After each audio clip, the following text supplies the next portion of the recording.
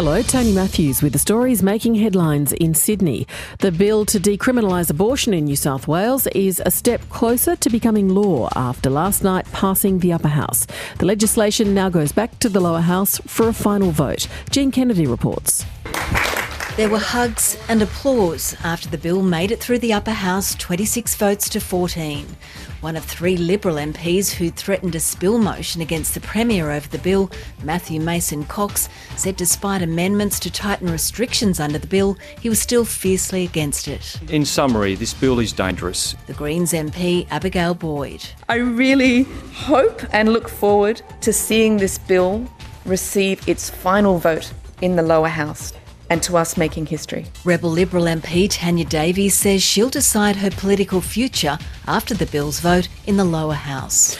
A former swimming coach will face court today in Sydney, charged with another 47 counts of historical child sex abuse. The 43-year-old man was arrested and charged last week, but new charges of grooming, aggravated indecent assault and aggravated sexual assault have now been laid. Police say 9 boys aged from 8 to 16 were assaulted between 1997 and 2009 at Padstow in southwest Sydney. A man has turned up at a Sydney hospital with facial injuries and a gunshot wound to the leg. Police say the man arrived at Canterbury Hospital around 11 o'clock last night. Police were called and inquiries led them to a shop at Belmore. A crime scene has been established and inquiries are continuing.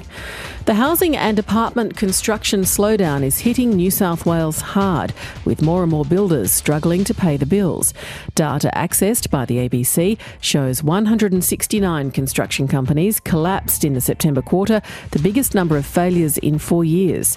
Stephen Hathaway from the Association of Independent Insolvency Practitioners says the industry is stressed and the smallest companies are getting hurt. You never build a building like you did 50 years ago. You know, one company would build your building and everyone was employed by that company. That's well and truly gone. But what you do have now is subcontracting on subcontracting, and there's always a sort of a scurry at the end to make sure you get paid before the head bloke falls over.